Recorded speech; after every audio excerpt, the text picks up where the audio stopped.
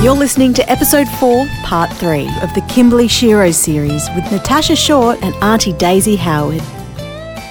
So just recently, a lot of the Kimberley region is native title determined now, Auntie Daisy. Yeah. And most of it actually. And a few years ago, the Jaru native title determination went through, but now there's a few little smaller claims, of which we're sitting on one. Me and you are on the Kunji Elvira native title, and that's likely to be determined very soon. Well, how do you feel about that? Why is that important for you? Well, country is important to me. Yeah. And I want to learn more about Jaru. Yeah. Because I don't want my kids to lose their connection. Them when I'm gone. Yes. I want to teach the kids more about Jaru. Yes. So they'll be able to stand up for themselves, And know their connection and place in that. And connect themselves with country and... Yeah. Yeah. I just don't want to let go, Yeah. Even though there's people telling us we're not from there. I had that experience. Yeah. And I just kept strong, and I say, well, I go by my elders. Yes. I don't go by just story from somebody. Yeah. I just listen to my elders because they would know. Oh, I was talking to Mum about it, and Mum was saying, our old people, because native title is a really complex thing sometimes, and it's frustrating as well. Yeah. And sometimes disagreements come about. And I was talking with Mum about it because we're so close to having our native title determined. And she said, we have to go through and finish off what our old people told us. Yeah. Because our old people, they had no reason to be dishonest because they had no interest in material possessions. Yeah. They had no interest in what wealth might have come out of that, or what material possessions might have come out of that, or anything like that. They had zero interest. Yeah. And so whatever they told you about their country and where those boundaries were, you can be assured of that because they just spoke from a very pure heart about what they knew was their traditional grounds. Yeah. There was a full sincerity. And people knew where those boundaries were. People knew their stories, and they knew where those boundaries were, and they didn't overstep the mark of where they knew other people's countries were. Yeah. And I really agreed with Mum that it's really important for the sake and the memory of our ancestors that we speak up for country. Yeah. And we follow through what our old people and elders have told us about what our country and where our country is, because that's in their memory and in their honour. Yeah. Yeah, I look back for the old people. They didn't have anything, other interest. They had country was their interest. That's right. Country and culture, that was it. Yeah, and nothing else. Yeah. There was nothing insincere or corrupt about the stories that they told about what was what. Yeah. And that's amazing. It's powerful. Yeah. It's very important that we sort of carry on those stories and that history. Yeah. Of what people have told us about Jaru country and, and then now this next generation has that responsibility of taking that further and what to do with that land. Yeah. And how to utilize it and, make it better for the next generation as well. Like when I was talking to Auntie Olive when I was doing my interview with her, she just said, look, country, the people belong to the country and the country belong to the people. It's sort of like being that caretaker. You don't really own country. You can never own it. Yeah. You are the custodians. And it's your responsibility to look after it and protect it, and then you hand it on to the next generation. Yeah. That's the relationship that Aboriginal people have with land and country, as opposed to other people who see it as an asset. Yeah. And they truly can own it, and they give it to their children and their children's children. But for us as traditional owners, we are only the caretaker to give it to the next lot of traditional owners. Yeah. And whatever that group is, whoever those people are, into the future. But it's close to being done.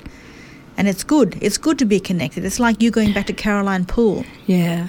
And sleeping at your birthplace, and that strong affinity and connection. Yeah. That powerful link that people have with their place, with their country. Yeah. It's undeniable and hard to describe, but a beautiful thing. Yeah, it is. It's a beautiful thing, isn't it? Yeah, that's right. What is your words of encouragement for the next generation? To me, education, Definitely. and just have a good education, look for a good job. If you got good education, you can get good jobs. Yes. Like I didn't have that chance to be educated properly. Yeah. But what I did with my life, I'm happy with it. Oh, yeah. But, just say to young people, don't look back, look forward, Oh, yeah. and just keep going. Build something up for yourself, Yeah. Because time these days are harder than what we were growing up in. You think so? Well, I reckon, never mind, you didn't have this and that, but that was the thing. You just couldn't Yeah. have whatever, Yeah. But today you can have whatever. Yeah. If you got good education and good, you know what I mean? Like you can build something up for yourself. Yeah. So, that's right. So we can't ever forget the past. We have to hold on to our history and our memory of what has transpired in the past. But you're right, we can look to the future. We want to remember the things of the past, but at the end of the day, we have got so much to look forward to in our future. Yeah. And so many opportunities, don't we? We have an enormous amount of things that we can put our hand to. And your family have done that. Your family have done very well. They've been to school. Well, they've been educated. They've done well. Yeah, I always think like, I'm proud of my family today, like my children, grandchildren, my little great-grannies, when they grow big, I hope they're going to be the same, Oh, yeah. I mean, I'm not saying they were perfect, but when they left school or whatever, they went look for jobs straight away. Yes. I got nearly all my children working, Yes. grandchildren all working. Yeah. But it was sometimes the encouragement, what I say to them. Just look for a job. How it was hard for me struggling, Yeah.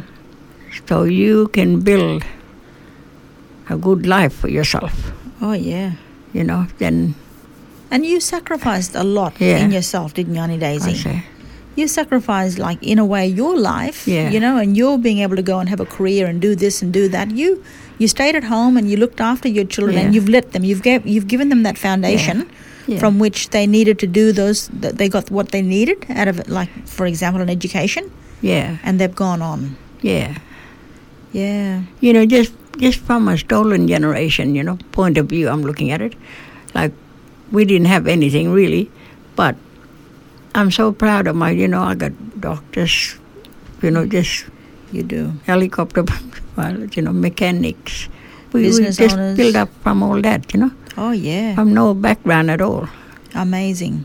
And I'm proud of them now, Yeah, and you should be, Auntie Daisy. They've done so well. But you have to be proud of yourself too. Yeah. You have to be proud of yourself that you have been so strong. Yeah. And even though you've come through so many adversities in life and so many challenges and you've had so many setbacks, you have stayed so strong in yourself. And all your children, all your grandchildren, great-grandchildren, and your great-greats now, they look to you as a source of inspiration. Yeah. And I know they're so proud of you. Yeah. And we all love you, and it's so wonderful to have a chat with you this morning about some of your life and some of your memories of the past. And you still got time to go. You still got things to do and things to achieve and people to meet, and life is what you make it, right? I said I'll stop because I travel everywhere. I got friends what will say, Yeah. It's like not to say anything bad against me. It's just we have a bit of fun. Yeah. When I come back from somewhere and ready, someone will say, "Where's your next trip?" Oh yeah, there'll be a next trip, But just keep going, Oh, yeah. And I don't mind people say that to me. Yeah. I said, well, as long as my legs are there, strong enough, Oh, they and are. my mind is there, Yeah. I'm off, That's it. Yeah. Do you? I know you used to love cricket. My goodness, Still? I love it, yeah. I I can sit on TV all day, watch cricket. Oh, my goodness. I love cricket, I love football. Oh my goodness! Still Yeah. love it, eh? All these years later. Yeah. So those are your hobbies, eh? You watch your sports, you play your not play. You watch your sports and you do your garden, Yeah. and you visit your family. And I watch a lot of indigenous, like Programs. communities. I like to yeah, check in all that. I watch them really. yeah. They're really close to my heart. What about crosswords? No, I never got to that. Oh, I thought I remember you one time doing crosswords. I was tired. Yeah, I was getting to that, but I don't know. It's just that sitting there and thinking. Yes. Yeah. I thought that might have been the reason why you're still Yeah. so And- sharp at your age. Yeah. And when, like, I didn't have a car. Yes. Never drove one in my life. But So anyway. to this day, you have never driven a car. No. Really? You have You know- never driven a car. No. Well, I did drive car, but not with license.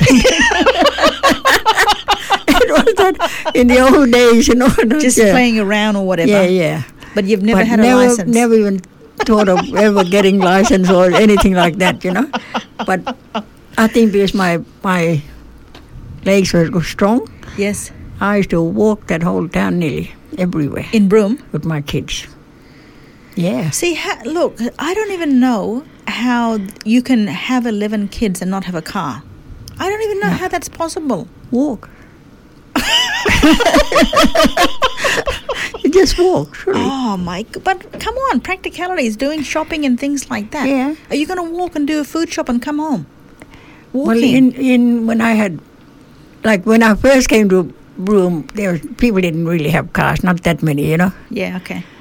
But we had big prams, Right. so we could put our kids in the pram. Well, we'd walk right up Chinatown. Wow. And you find another mothers there with pram. Like, Broome was, but it was really friendly, and it was like everyone sort of knew each other. Yep. But it was like that. Do our shopping, pack it up in the pram, and walk back. Amazing. Yeah. Well, you don't think nothing about it because you had nothing to compare it to. Yeah. So you just do what you Nothing. have to do. Well, that's right. For our generation now, we wouldn't be without a car. Yeah. We just wouldn't do that. No. Well, no one compared themselves to somebody else. Like, it was just themselves. Yeah. Thing, and no one said, like, you'd meet up with other mothers there, you just talk to them like nothing happened. They don't say anything about that, and we don't, Yeah. we just get on with it because that's how life was at that time. Yeah. Amazing. And when I first went to Broome, we had no home. Yeah. And we stayed with families. Yeah. It's very hard in a way. Yeah. And we even stayed up the hill What's up the hill? where that mangrove motel is. Okay. There were houses Yeah. up in that area where that. Just in a little place with other families, But we didn't have anywhere to go. Yeah. So, and just one day I was sitting there, Yeah. and the person that bring my mail, he's so excited. He said to me, "Jump in the car. I think you got a house. Wow. There's a letter here for you." That you've been given So a when house. I opened the letter, sure enough, Wow. that we should go to the courthouse, Yes. And he said, "Jump in the car and I'll take you." I think he was excited as for us too, Yes. We had 3 kids, no home, And so sure enough, when I went there, the clerk of course told me, "Yeah, you got a house Yeah. on Forest Street. Yeah. There's 3 houses there, but one is taken. Yes. Oh, across the road, one is taken, and these 2 are vacant, waiting." Yeah. So I went straight there, and I picked the house there. Yeah. That one. You picked the house that you wanted. Yeah. No furniture at all. Nothing. And it was like what, a 3-bedroom? 3. Yeah. But just how I put it out, I just put like girls in one room, boys in one room, like we're still living like that, and I'm thinking Unbelievable. of my own childhood, Yeah. Wow. like that. Yeah. Because would all of your 11 children at some point have lived in that house? Yeah. In a 3-bedroom? You Yeah. had 11 children? I had bunks, Wow. Yeah. I don't know, but someone is helping us in some way. Yeah. That, yeah. I sort of didn't see it hard, you know. You didn't see it hard? But we didn't have any furniture. Yeah. Then one of my sons went and, after school he'd go and work with Father. Father started up a little second-hand furniture shop. Yeah. And then he worked with his father, you know, helping him things. Yeah. And then that's how I knew I bought beds of them, you know. Yeah. Very cheap beds. This priest was just doing it to help people, you know. Yeah. So I got all my best good beds and everything for first time, all second-hand. Wow. It was. And then this one lady was leaving town. She's going to Darwin. She came to us and she said, I had furniture in the house. You mom can look after it for me. Yeah. So, yeah, we did that. She had everything. Her daughter used to live not far from me, a couple of doors away.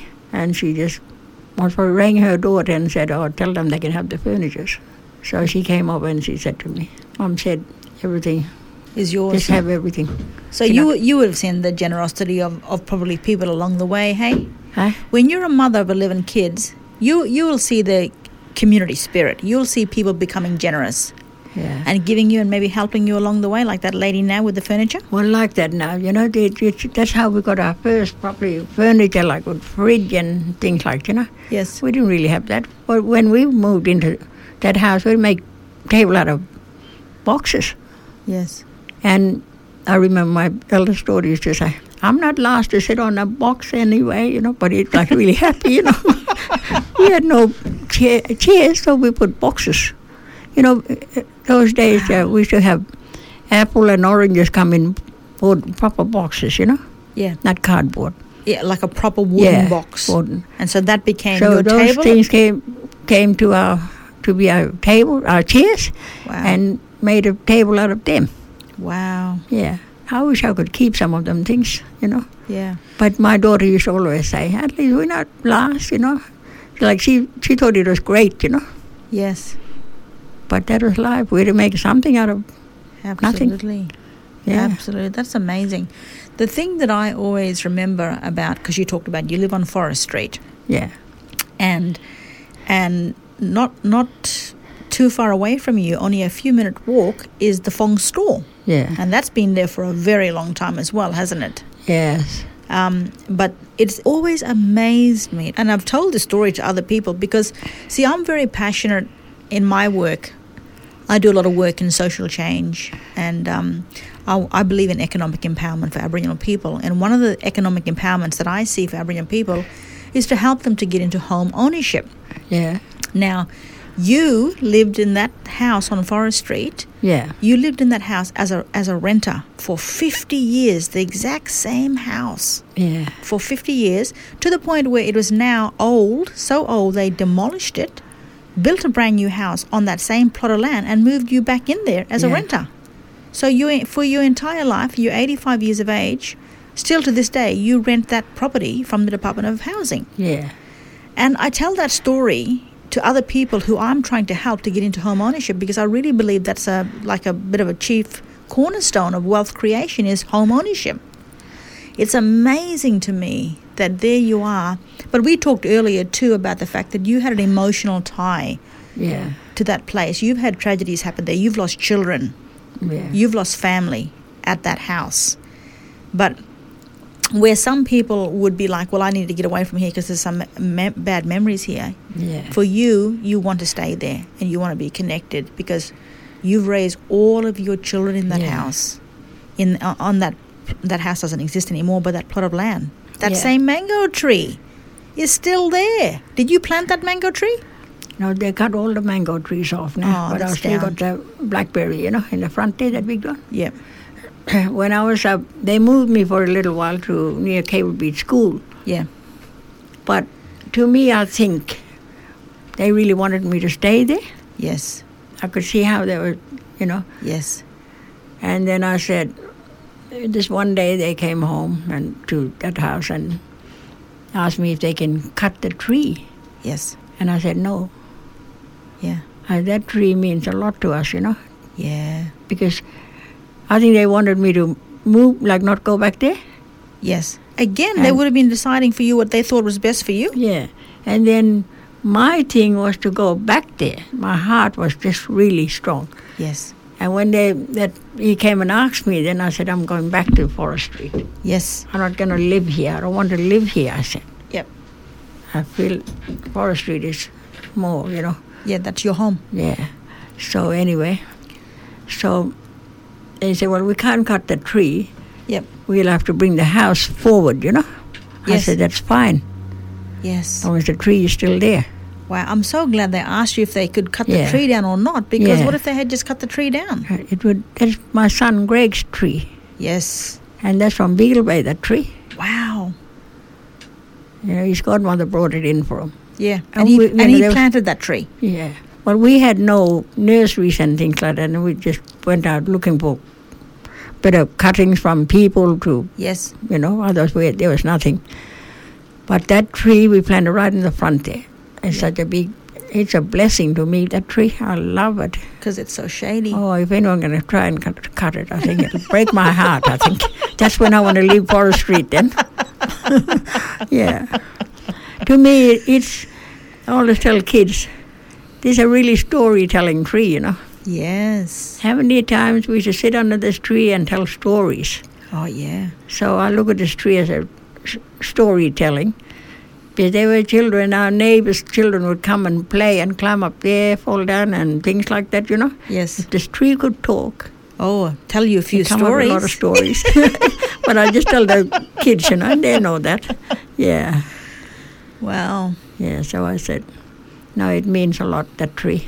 I said, Yeah. I don't know what will happen when I'm not here. They most probably will, cut it or whatever. I wonder, Auntie Daisy, if you should maybe go and approach Department of Housing to maybe buy that house. To go and buy that house and see, if you can keep it in your family, Ask Stolen Generation to fix up or buy it. Yeah. Oh, true, yeah. But Wouldn't that be good, hey?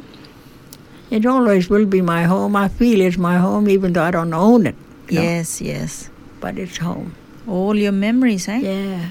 Has life gone very quickly for you, Auntie Daisy? Huh? Has life gone very quickly? Yeah, I Yeah. think, yeah. Yeah. I think I don't know how I keep strong, but I just, it's something that just happened to me. I don't know. Yeah. I'm not doing anything to, I'm not well person too myself, diabetic and everything. Yes. But somehow, I Yeah. don't know. Here you are. Yeah. So Just taking each day as it comes, eh? that's it. Yeah. Every day is a new day. That's Every it. day is a gift. And we know ourselves that one day we mightn't be here, We don't think. Yeah.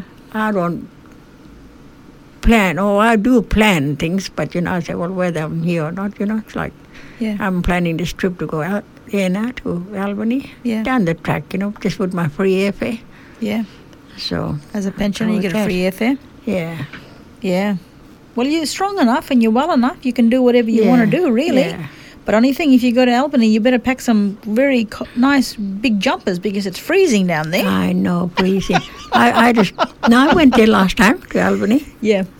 and I just never stopped wearing the big jacket. Margaret, my daughter-in-law, Yes. Yes. her jacket, I couldn't take it off. It was that cold, and we went down places and And it's so freezing. windy. It's so windy. Yeah, windy place, that's true. Oh, I did like to visit there, but I can't It's a really nice live there. place, but It doesn't beat the Kimberley. yeah, no, not that I'm going to go for long. I'll tell them I can't handle this cold, that. And just say, I'm a Kimberley girl. I can't even stand aircon sometimes, Well, all the time. True. Yeah. Just sleep Yeah. with the fan on, eh? Yeah, I sleep with fan at home. That's it. I got aircon in my house in room, but I don't use it. Yeah. Only if people come, Yes. in the rooms, they use them, but Yes. no, not Not you. myself. Not you. Yeah. I'm still a bush girl at heart. Still a bush girl at heart. Still a Kimberley girl. Yeah. Well, you are an inspiration, Auntie Daisy, and we do love you very much, and thank you very much for sharing a little bit of your life story with me today. Oh, yeah. Thanks for giving me the chance to do it. Yeah, it's been really you good. know. Yeah. And God bless you, Yeah. You too. and all the best, eh? Yeah. Yeah, love you. Take care. Thank you. Yeah. Stay connected with us by following Kimberley Jiggers on all social media platforms, rate and review the podcast on iTunes, and share the podcast with your family and friends.